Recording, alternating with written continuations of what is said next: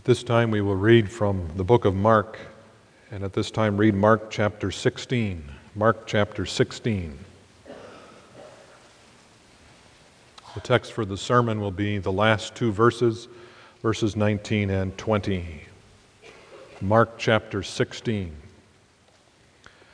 There we read this word of God. And when the Sabbath was past, Mary Magdalene and Mary, the mother of James, and Salome had bought sweet spices that they might come and anoint him. And very early in the morning, the first day of the week, they came unto the sepulchre at the rising of the sun.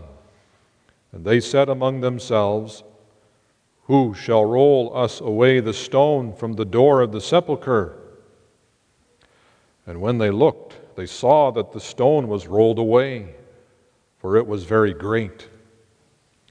And entering into the sepulchre, they saw a young man sitting on the right side, clothed in a long white garment, and they were affrighted.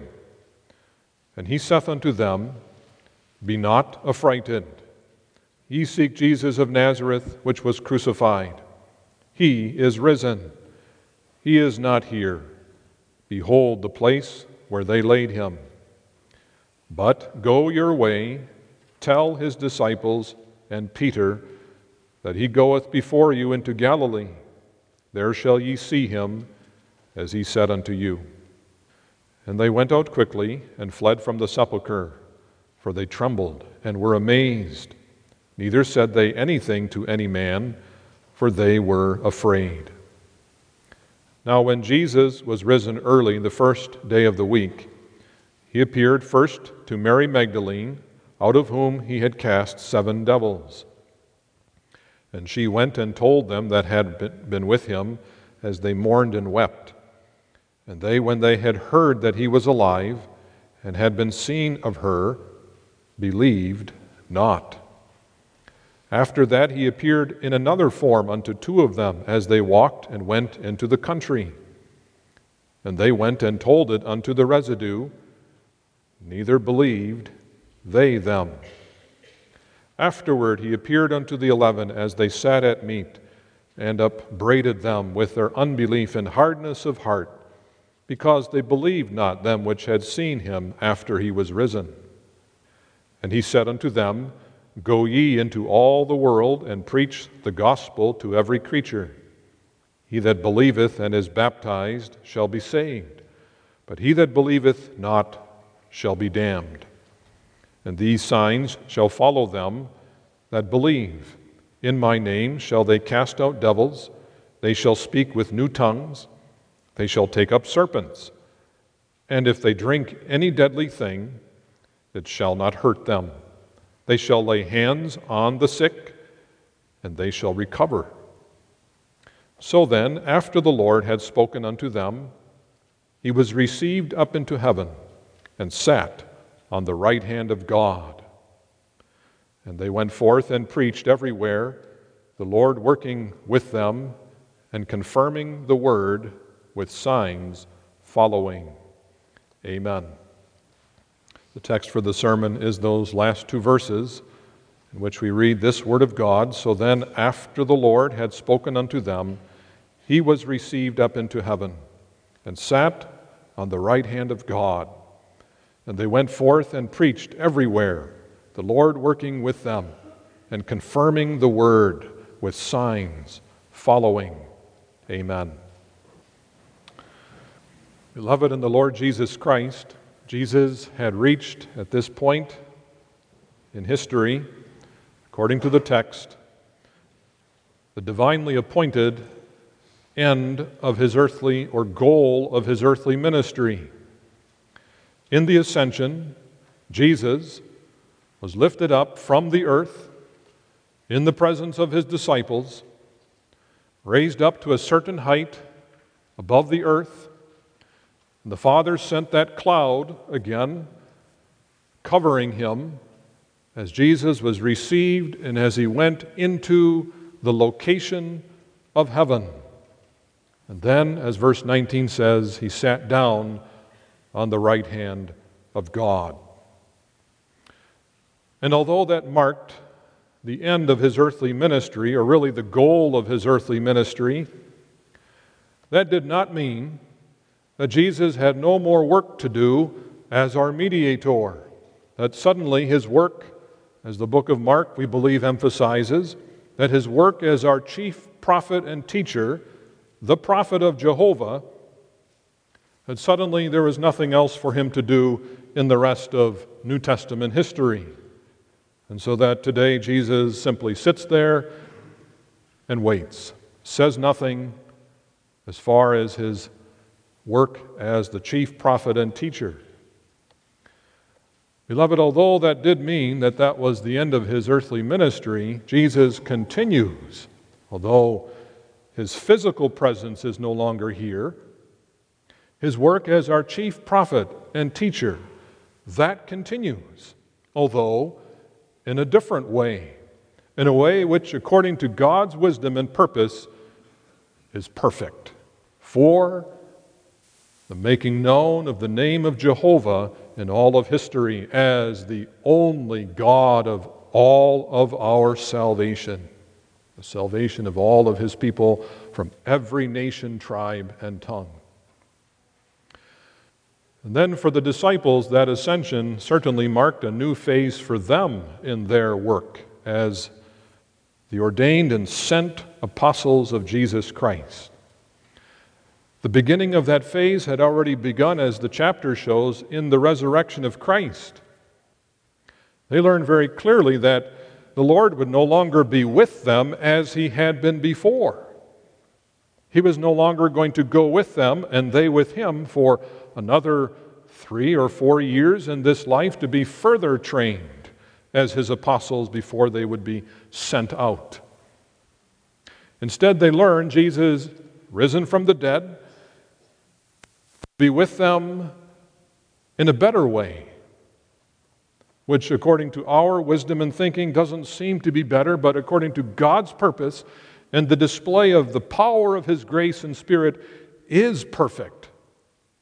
There is that better way for history and for the gathering of the church of Jesus Christ from the ends of the earth by the preaching of the gospel, that Christ be in heaven at God's right hand, and the apostles now go on in New Testament history without the Lord with them. And unto that work, understanding that that was the Father's will, Christ commissioned his apostles. Verses 15 through 18, he declares, "Go ye into all the world, and preach the gospel to every creature. He that believeth and is baptized shall be saved, but he that believeth not shall be damned." And then the Lord speaks of the signs that will follow them in that work as his apostles. And having commissioned them with confidence, the Lord ascends up into heaven and sits at the right hand of God. Having then been commissioned by the Lord, what did the apostles do? Our text doesn't give all of the details, as we will and you do find in the book of Acts. Doesn't even tell us what happened in the interim between the ascension and Pentecost and the outpouring of the Spirit. But sufficiently for the purpose of Mark in the Scriptures and for the setting forth of the gospel of Jesus Christ, the text shows that having been commissioned by our royal high priest, our chief prophet and teacher, then they go. They went forth and preached everywhere, the Lord working with them and confirming the word which they preached, with signs following. We call your attention to that thought this evening under the theme, Preaching Everywhere the Word. Well, notice, first of all, what did the apostles do? Secondly, by whose power did they do that? And thirdly, with what confidence did they carry out that work in obedience to our Lord Jesus Christ? Beloved, the apostles fulfilled their mandate by simply preaching the word of the gospel. First of all, that means they went forth not to sell the gospel. They did not go forth and decide, well, we'll preach the gospel to those who make themselves worthy of that, and then we'll decide to go to that location or to that location. They didn't send out a poll, a survey first, and then decide on the basis of the results of that, that's how we're going to organize our work as apostles. They did not come to people and scare them and intimidate them and demand that they listen to them. Otherwise, there would be problems.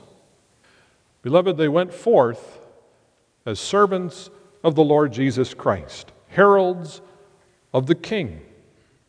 They went forth not in their own name, they went forth in the name of Christ, in the motto really of John the Baptist, not that they increase, whether it be Peter or Paul or whoever, not that they increase, but that they decrease, and in their work, Christ may increase. And the people may see, oh, these are the mouthpieces of that Lord Jesus Christ who is in heaven at God's right hand. And they are endowed with His authority to speak in His name and even to call us to repent from our sin and to believe in that Lord Jesus Christ. As the heralds of the Lord, then, in the second place, that meant they preached with the content, all of their sermons, with the word of their Lord. They did not give their own opinions. They did not bring their own ideas to the pulpits where they preached. They did not preach the false teaching of the Pharisees or the Sadducees or the other sects and cults at that time. They simply spoke the word of our Lord Jesus Christ, the word of the Holy Scriptures, the word of the Father in heaven. They spoke the doctrine of the Lord Jesus Christ and all of the truth and the counsel of God, and they preached that truth of the Old Testament in its fulfillment in the Lord Jesus Christ, crucified and risen from the dead and exalted to God's right hand. Included with that exposition of the Old Testament from the viewpoint of its fulfillment in Jesus Christ, they issued, as the Lord had done, the call of the gospel. Mark chapter 1, verses 14 and 15, Jesus Himself preached as follows. Jesus came into Galilee, we read in Mark 1, verse 14, preaching the gospel of the kingdom of God and saying, the time is fulfilled, and the kingdom of God is at hand. Repent ye, and believe the gospel. As their Lord, so they also called those to whom they were sent to preach, repent of your sins, and believe the gospel in Jesus Christ for the remission of those sins and for the hope of everlasting life with the Lord in heaven. Believe that good news of Jesus Christ. Still today, beloved, this is the word which the Church of Jesus Christ, whom the apostles represent in the text, the church which is also given that same commission of Christ, go, preach. What? My word. Proclaim my truth.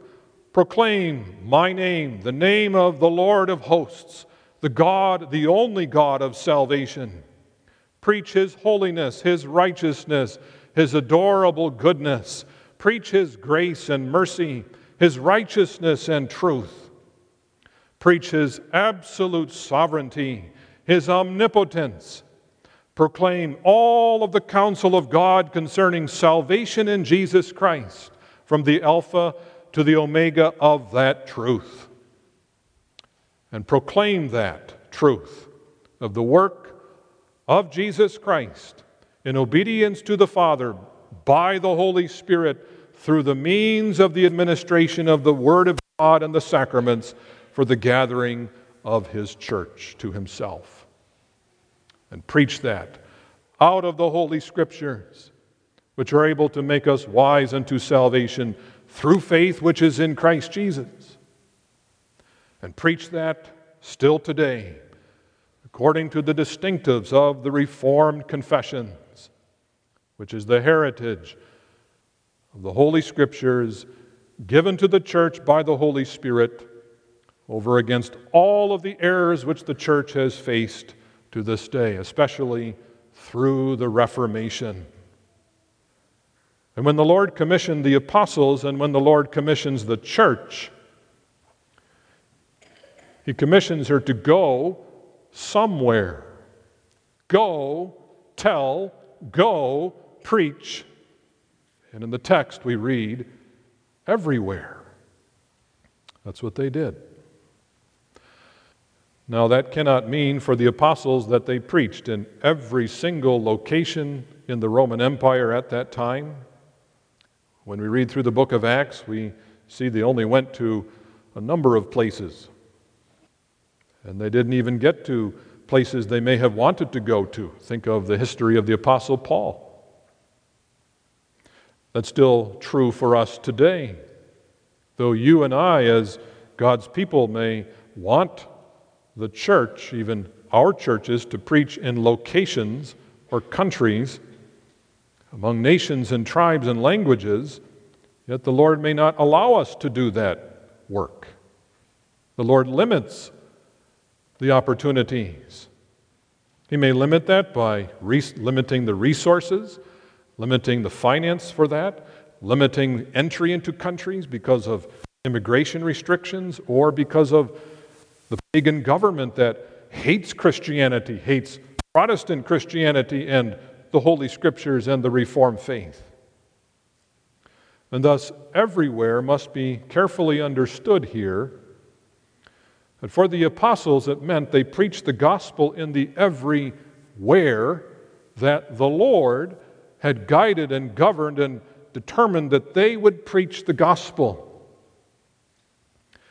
In Acts chapter 16, the Lord directed the Apostle Paul.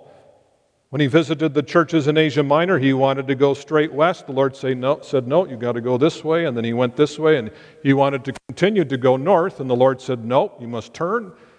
Though he wanted to go that way, the Lord said, no, you're going my way. To my locations, I have, in my good pleasure, determined that's the right thing. That's the perfect way for the church in history. In Acts chapter 18, when Paul was in Corinth, he was filled with despondency, thinking, well, maybe I should leave the city. Ready to pack his bags and head out the next morning, the Lord that night comes to him and declares to him in a dream, no, Paul, I have much people in this city. You may not leave. You must persevere in that work, as difficult as it may be, and as few as the fruit may appear to you to be at this time. You may not leave. This is where you must labor. And thus today, still for the Church of Jesus Christ, and our churches included, the everywhere of the text is the place and timing of the Lord's good pleasure, governed by His will, so that He determines, not mere men, He determines where His word will be preached, so that His sheep and His lambs may be gathered to Himself at exactly His timing. Text, beloved, speaks then not just of the apostles, but the church of all ages.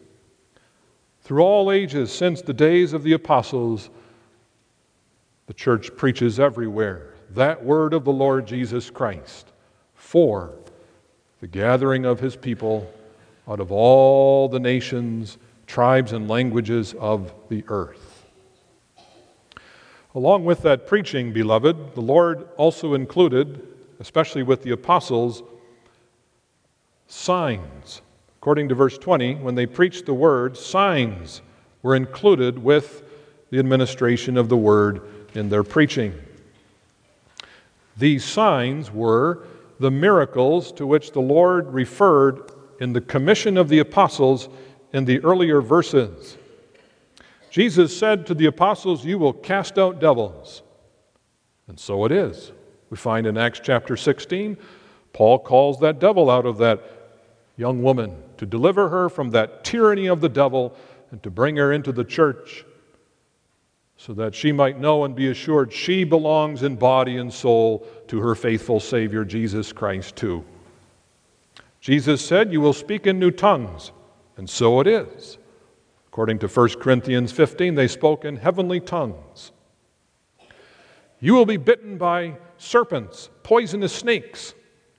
We find in Acts chapter 28, verse 15, when Paul is on the island of Melita, gathering sticks with the others who had been shipwrecked on the island, gathering sticks to make a campfire, he is bitten by a snake. But the poison doesn't kill him. It's a miracle. They were even, Jesus prophesied, given the special gift that if they must drink a cup of deadly poison, whether they knew that or not, they would not die. They would put their hands on the sick and heal them, and so it was the apostles, according to the book of Acts, did so. The Spirit, by inspiration, calls these miracles here signs. One of the functions of those miracles, then, is to be a picture to the people to whom the apostles preached of the objects of that salvation which they proclaimed. The objects of that good news, the gospel, are those totally depraved by nature, totally dead in sin, worthy to be destroyed and punished by God, and yet God comes to them. So that in the second place, those miracles were signs of that amazing, divine, almighty, incomprehensible, gracious salvation of the Lord upon those who of themselves are unable and even unwilling to be saved. And to show that among others, these are those whom God has chosen and will graciously save. Bring unto salvation in Jesus Christ through faith. So that thirdly, those signs or miracles pictured the result, the astounding result of the power of that grace to take those who are dead in sin, darkness, and enmity against God, and to make them alive, filled with the light of the knowledge of the truth, able to speak the praises of Jehovah, and to bring forth fruits of thankfulness to Him in love. Miracles showed very plainly this is the wonder of God to His people in Jesus Christ. Now let's be careful. The Holy Scriptures make clear the relationship between those signs and the preaching. What was that relationship? Were these signs the main thing in the work of the apostles? Were those miracles designed and intended by the Lord that they would receive all of the attention and they on their own, that would convince the people to believe? And the text itself makes plain that's not the case. Though later in the history of the book of Acts, Simon the sorcerer would think so. Oh, the miracles, those are the main things. That's the main attraction. Why I want to be an apostle and to have that power. Still today, there are those in the church world who insist the miracles, that's the main thing. That's the means by which the kingdom of God comes and the church is gathered. It's the miracles and the preaching, but the miracles. We must have miracles still today. The text doesn't allow us to maintain that view. In fact, it rejects that when it says they preach the word with signs following. Following doesn't necessarily mean afterwards. It doesn't necessarily mean that because in Acts chapter 3, when the apostles John and Peter healed the lame man, the miracle came first, and then comes the sermon about what just happened, what the Lord Jesus Christ had just done there in the temple. Following refers to the relationship of service that the signs have towards the preaching of the gospel and the speaking of the word by Jesus through those apostles. The relationship between the miracles and the preaching is much like a servant to his master. The preaching is chief. The miracles come as pictures of that which the preaching sets forth to the people of God: the death and the resurrection of Christ, the work of salvation, the wonder of salvation in Christ for his people and then applied to his people by the power of the Holy Spirit. The miracles made that very clear. And then we understand that that relationship, being subordinate, was also temporary. In spite of the false interpretations of Mark chapter 16 about the continuation of miracles, the Scriptures teach that when the apostles died, those signs were finished. While we don't have time in this sermon to go through all the arguments, we can show from the text that because of that word following, the signs were only subordinate and also temporary in their service to the preaching of the gospel. We know that to be the case because the Apostle Paul, also commissioned by the Lord face to face to preach the word, that apostle does not include in his commission to Timothy anything about miracles.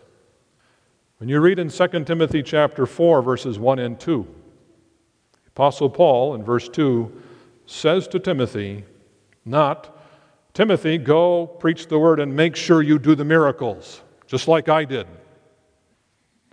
Timothy, I charge you before the Lord, preach the word. That's it. And by saying that, the Apostle Paul, under the inspiration of the Spirit, is consistent with what he had just written under inspiration in chapter 3.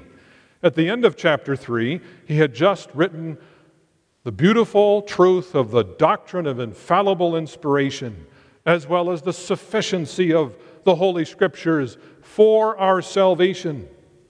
They are able to make us wise unto salvation through faith which is in Christ Jesus. They are thoroughly sufficient to equip us unto good works. They have the power to rebuke, the power to correct, the power to instruct and to build us up in the truth of our Lord Jesus Christ. In consistency and harmony with that, Paul says to Timothy simply, preach the word. Because when the Scriptures which we have are completed, we have in the infallibly inspired Scriptures all that we need as a church to carry out the work in obedience to Christ, to go and to tell of the wonders of His grace and mercy. That's what remains for the church today. And through all the New Testament age, since our church fathers, through the Reformation, even today, preach the Word. It also applies, beloved, to us in the office of believer. Let's not overlook that. As believers, we're anointed by the Holy Spirit according to Lord's Day 12 to be priests, devoted to His name and glory, kings, to walk in all righteousness according to His commandments. But don't forget, we are also prophets. To do what?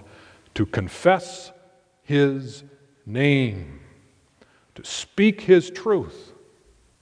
We must go in our spheres of life, in the marriage, in the home, with our children, to our parents, in the Christian school, as teachers, go and speak in all the subjects that you teach, my word. Teach and educate the covenant youth on the basis and according to the word of Jesus Christ. Speak my name in all spheres of your life, day by day. That is our calling as believers. How are we going to do that? Do you have the strength, beloved, to do that this week? Does the minister of the gospel have the power of himself to do so? Did the apostles have that strength, having received the commission of the Lord, now to go out? Sure, we'll do that in our own strength and wisdom. Beloved, the apostles did not preach everywhere as they were sent in their own strength. Mark chapter 16 makes very plain what they could do in their own strength. After Jesus arose from the dead, and the very eyewitnesses of his resurrection come to the disciples in the upper room, they don't believe them. Jesus had to come, according to verse 14, and upbraid them, to rebuke them very sharply. For what? Their unbelief. A little later, when Jesus ascends up into heaven, right before he ascends into heaven, they still think that Christ would come to establish his kingdom in Jerusalem across the valley. Jesus had to teach them no. Of themselves, they did not understand the Word of God. Of themselves, they did not have the conviction to preach that Word. And the apostles confessed that was the case. Peter explained on the day of Pentecost in his sermon that the witnessing of the 120 believers, even his sermon, as an apostle of Jesus Christ. The reason for this, you see the outpouring of the Spirit, and as you see it through me, that's because of the Lord Jesus Christ at God's right hand. That's not because of me. When they healed the lame man in the temple in Acts chapter 3, they explain in that sermon afterwards, this is not our work. The Lord is working through the word which we spoke to accomplish this miracle. They never took credit for the power of the word which was brought through them in the preaching of the gospel. Paul and Barnabas did the same thing in Acts chapter 13. After a miracle, the people were ready to worship Paul and Barnabas. They said, no, don't do that. And they pointed to the Lord and the power of the Lord at God's right hand.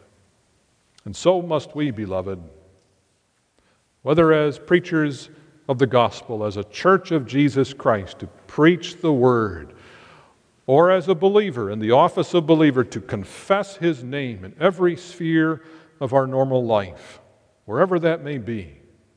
The strength to do that is not in me. It's not in you. Of ourselves, we're prone to error. We're prone to problems. We don't always understand the truth, and of ourselves could never understand the truth. If we look at ourselves, we see if it did depend upon us, that would be terrible. We're often ashamed to speak the word. Or, worse, on the opposite extreme, prone to speak the truth intellectually, but in pride, in haughtiness, as though we have somehow made ourselves to differ from others who have not been given the privilege to know the truth. Beloved, they preached everywhere, according to verse 20, the Lord working with them and confirming the word with signs following. That's how it worked. The Lord worked with them, which doesn't mean that the apostles did 50% of the work and then the Lord did another 50% and that's how the word went forth everywhere, or that they did 1% and the Lord did the rest.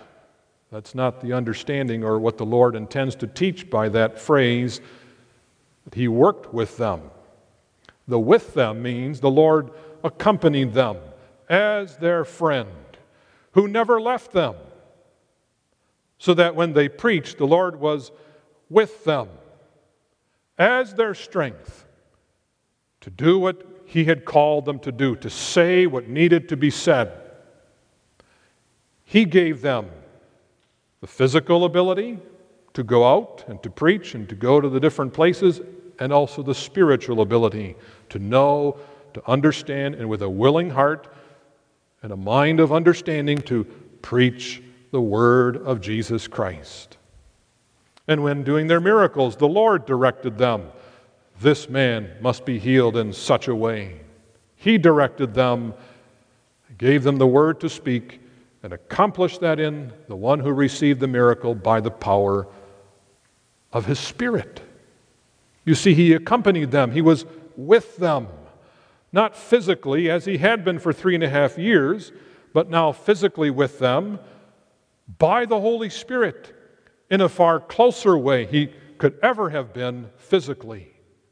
By the Holy Spirit, with each of his apostles, no matter where they may have been sent in the everywhere of his good pleasure, the Lord was always with them, 100%, and working through them by his Spirit as the chief prophet and teacher of Jehovah. Now it became very clear that the Lord accompanied them. How was that clear? That the Lord was with them by his Holy Spirit. That became evident when the Lord gave them fruit upon their labors. The Lord confirmed the word which they preached by the fruits of their work. The Lord at God's right hand hears the sermons that are preached in his name, hears the content of that word, and when his word goes forth, as the great sower who casts that word forth, he makes that word accomplish his purpose and his intention with that word, and the twofold fruit of the hardening of those whom he has determined in unbelief, but also in the gathering of those whom he has prepared to hear that word and to receive that word by the Spirit and to bring forth fruits of faith. But there's also another way in which the Lord worked with them to confirm that he had sent his apostles, and what they were saying, that is true, the truth. And that's the miracles. That's the second function of those miracles, not just to be pictures of the wonder of salvation, but confirmation by the Lord. These men I have sent. They speak my word. And they produced a twofold fruit. When the Pharisees saw those miracles in the beginning of the book of Acts, they saw what the Lord was saying, and they put his apostles in prison because they hated Christ and would seek to also destroy, if they had the power, his apostles too. But positively, as many as God had ordained to eternal life, the Lord used those miracles to confirm in them true faith in him, to assure them of salvation to them and their households, and to confirm the word which the apostles preached, that word is the truth. Yes, I am risen from the dead. I am at God's right hand. I am speaking this word of salvation to these sheep and lambs that I have bought with my blood. Does the Lord still confirm that today? When the word goes forth, does he still confirm the preaching? Not through miracles. Does that mean then the Lord isn't confirming the word which is sent forth in the earth this Lord's day? Beloved, the Lord still confirms his word as he goes with his servants, with his church in the earth. He confirms the word which goes forth by the very scriptures which they preach, and by the blessing of those confessions which the Holy Spirit has given us through the ages, and especially through the Reformation. Through the Holy Scriptures, and according to the Reformed confessions, God confirms on your heart, your soul, and in your mind, this is my word. This is the truth. This is the word of your salvation and that of your seed after you in your generations. And the Lord uses that to bring unto himself and gather unto himself and enfold in his arms his sheep and lambs which he has bought with his blood, and gathers them from the nations of the earth, from every language and tribe, and in our generations. So that blessed are ye, beloved, rejoice when you have the word of the gospel declared unto you. God confirms it upon your heart and in your mind. Yes, my chief prophet and teacher has spoken, and by his Spirit I believe. Believing then, beloved, let us also speak that word. How should we speak that word? As the apostles did, with confidence. The confidence that they had to do their work, to go as they were sent, was based upon the ascension of the Lord Jesus Christ. The ascension of Christ was the seal upon the gospel that they preached. For we understand that the ascension of the Lord Jesus Christ finished, or was the seal of his finished redemption. He would never have been received into the Holy of Holies if the atonement, that is, with the blood, using the figure of the Old Testament high priest, if that sacrifice had been in any way deficient or defective. But according to the text, he was received up into heaven and sat down at the right hand of the Father. He went right to the mercy seat, and could only have done that because his atonement was absolutely perfect and sufficient for all of the sin of all of his people chosen in him and written upon his heart from eternity. The ascension was the seal, another seal of the Father upon Christ, our covenant head. The work he was sent to do as our mediator in speaking the truth and revealing the truth of our salvation, that work was absolutely perfect, in harmony and true to the Father himself. And thus, when the disciples see that, well, Jesus has gone into heaven, and it's not like the Old Testament high priest where he went into the Holy of Holies and then came out. He's there. He's not coming until his final appearing. His ascension is permanent. That is, he is anchored to the throne of God's glory in our human nature. We are anchored to that throne of God's glory, to the presence of his glory in our nature. Our justification or our righteousness is everlasting. It's unchangeable. And we have the hope of everlasting life in covenant fellowship with the Father. That is unchangeable. And thus, beloved, the ascension of Christ sealed that gospel as absolutely sure and certain, and declared the victory of Christ and his kingdom. He is the victor over the seed of the serpent and the devil. And in his ascension, it is made clear that this Christ, he is the true prophet of the only true God, the God of all truth. The devil is declared to be, in his ascension here in the text, he is declared to be the chief prophet and teacher of the lie. But in fulfillment of Genesis 3 verse 15, here is the man, God's man, our Lord Jesus Christ, who stands in his finished work, faithful to all of Scripture, appears in the presence of the Father as the truth, victoriously and triumphantly so.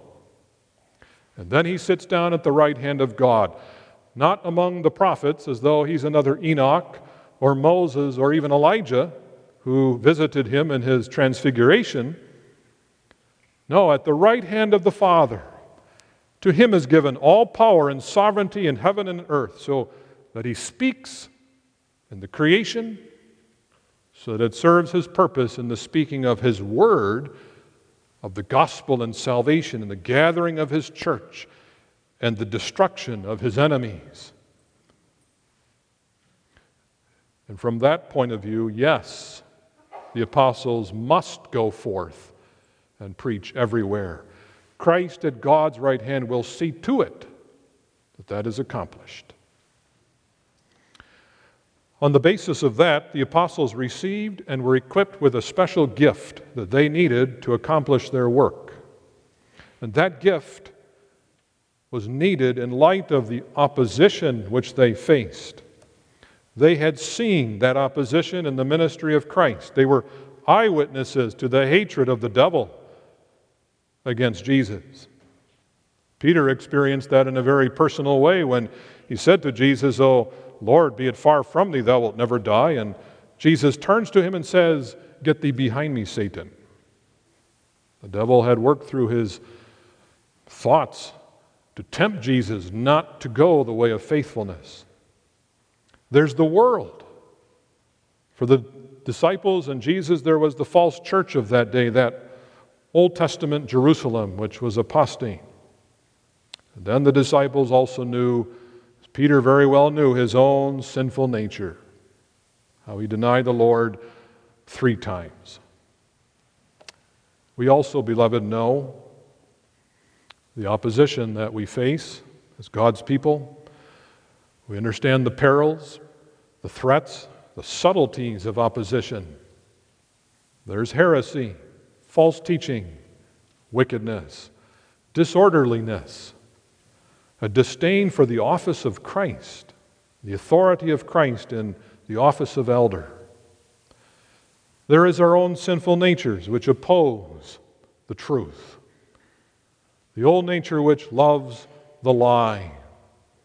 We have our own pride, our own vainglory, a love for the praise of men, a love for making a name among men. We're covetous, easily distracted by vanity in the work that we're called to do. And in this day and age, we're in an age where being distinctively reformed becomes and continues to become unpopular. We're prone to discouragement. And when we see the fruit of faithful preaching to be very meager, and most of which is rejection, we're prone to quit, to give up, to lose hope. When persecution comes, we're afraid of the prison, afraid of the $10,000 fine or whatever the cost may be. We are. We're afraid of being faithful to the Holy Scriptures according to the Reformed faith because of this suffering or that suffering. We need the Lord, beloved, to work in us and need Him for the sake of His atonement, which is sealed in the resurrection and declared in the ascension and the victory which He has accomplished, to work in us what He worked in His apostles, that blessed gift of ascension courage. We need, as the apostles received, to have their eyes opened to see the Lord, not as they did before Pentecost, as you read in chapter 16, but over there in Acts chapter 2, they see clearly now with the anointing of the Holy Spirit, oh, the Lord Jesus Christ at God's right hand. The seed of the woman does have the victory, and in that confidence and knowledge of true faith to, as Peter did, preach the word in Acts chapter 2. We need these hard hearts, hearts which are slow to understand, slow to be willing to learn, to be delivered from that unbelief. And then these tongues, which don't want to talk about the truth as we should, these tongues loosed so that we may go and tell the things which the Lord has done for us and how He has had compassion on us beyond our comprehension. Day after day, an unfailing mercy. God must work in us that ascension courage to know that the Lord accomplishes His purpose through His faithful servants by the word which they administer in obedience to their Master, the Lord Jesus Christ. The Lord will bring the fruit, whether negative, but also positive, in the gathering of His sheep and His lambs into His church, into the fold. And we need the courage to know and to be assured that the Lord will accomplish that work in the earth, in the everywhere. He has determined in all of the New Testament, from generation to generation, with a view to his final appearing on the clouds of glory, when his church and the gathering of that church will be complete, with not even one soul whom he has determined must be gathered missing. Not even one. Not even you. Therefore, beloved, go forward in the confidence and courage of your ascended Lord Jesus Christ. Speak the word in your home, in the school. Preach the word as a church of our Lord Jesus Christ, believing that the Lord will confirm the word which you speak, and he will accomplish through that his will, especially the gathering and the building up of his church and the hastening of the day of his final appearing. Amen. Let us pray. Our gracious God and Heavenly Father, grant to us that courage of faith in Jesus Christ, our ascended Lord. We serve him in a word which is victorious, word which shall not go unfinished or undone, but all which thou hast promised, all that is secured in Jesus Christ, shall surely be accomplished.